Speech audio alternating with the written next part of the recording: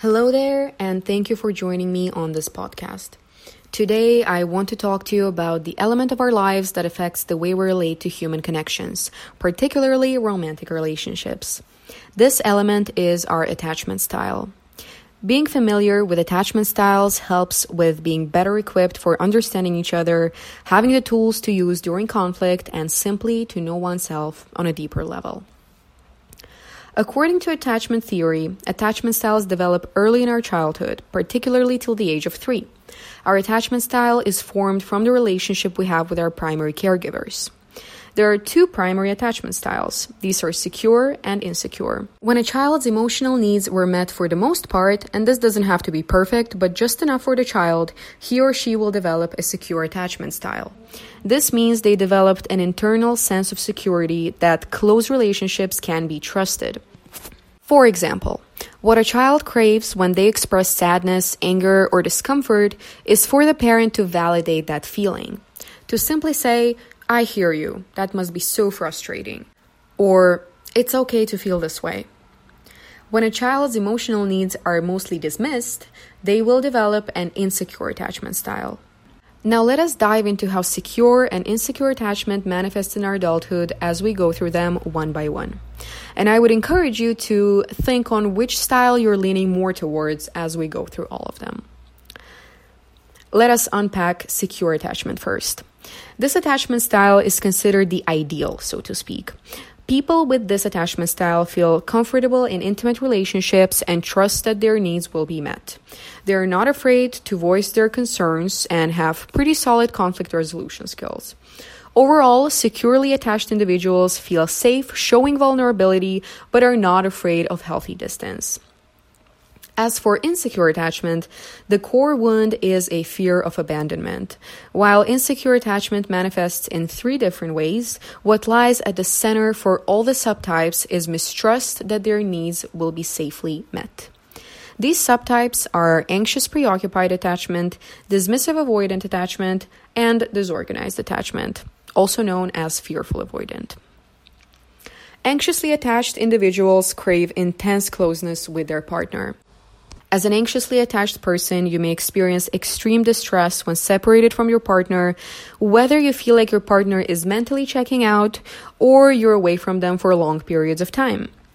Anxiously attached folks may be really prone to jealousy, occasional clinginess, as people say, and difficulty maintaining personal boundaries. Another aspect of the style is demonstrating protest behaviors when they feel like their needs aren't being met, such as trying to inspire jealousy in their partner, ignoring them purposefully to gain attention, and picking fights that seemingly come out of nowhere. Next, there is the dismissive avoidant attachment style. This attachment style is pretty much on the other end of the pendulum compared to anxious attachment. Avoidants are generally hyper-independent people that deeply value their autonomy. As an avoidantly attached person, you may be prone to feeling like you can do it all on your own and don't really need help from people around you.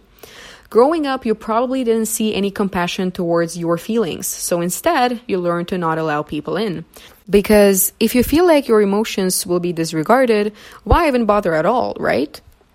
One thing to know about this attachment style is they are extremely sensitive to criticism and may interpret it as outright rejection. As a result of conflict, avoidants tend to want to flee from the situation.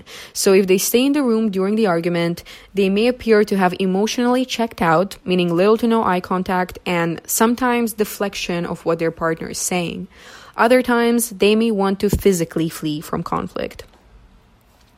Finally, there's the disorganized attachment style, otherwise known as fearful avoidant. This style combines tendencies of both anxious and avoidant attachment. For disorganized folks, relationships typically feel like a roller coaster of emotions. It's not uncommon for people to develop this attachment style when they come from very chaotic or even abusive households. While fearful avoidants crave intimacy and love, they also have a paralyzing fear of being betrayed by their loved ones. As someone with disorganized attachment, you may feel ecstatic in the beginning of a relationship, but start to lose interest in the other person as your relationship progresses. However, as soon as there's a shift in the behavior of your partner, you find yourself being more attracted to them and chasing them all over again. This is the hallmark of disorganized attachment, the push and pull that is often extremely hard to resist. I would like to point out that attachment styles aren't completely set in stone and may change over time. The goal is to develop a more secure sense of self through healing those parts of ourselves that struggle so deeply. The thing is, whichever one of these styles you identify with, it's understandable that you may have insecure reactions to painful and overwhelming events. To anyone that listens to this, I encourage you to look at yourself through more than a prism of your attachment, even if that's all this podcast was about. As humans, we are so nuanced that ticking one box to describe our entire lives would be a disservice to ourselves. At the core of it all, what we crave in relationships is love, recognition, and understanding. So take your time to recognize and understand yourself first. Who is underneath all that judgment?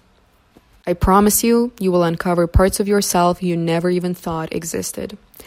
Thank you for joining me on this little audio journey, and I hope you could take something new from this. All the best.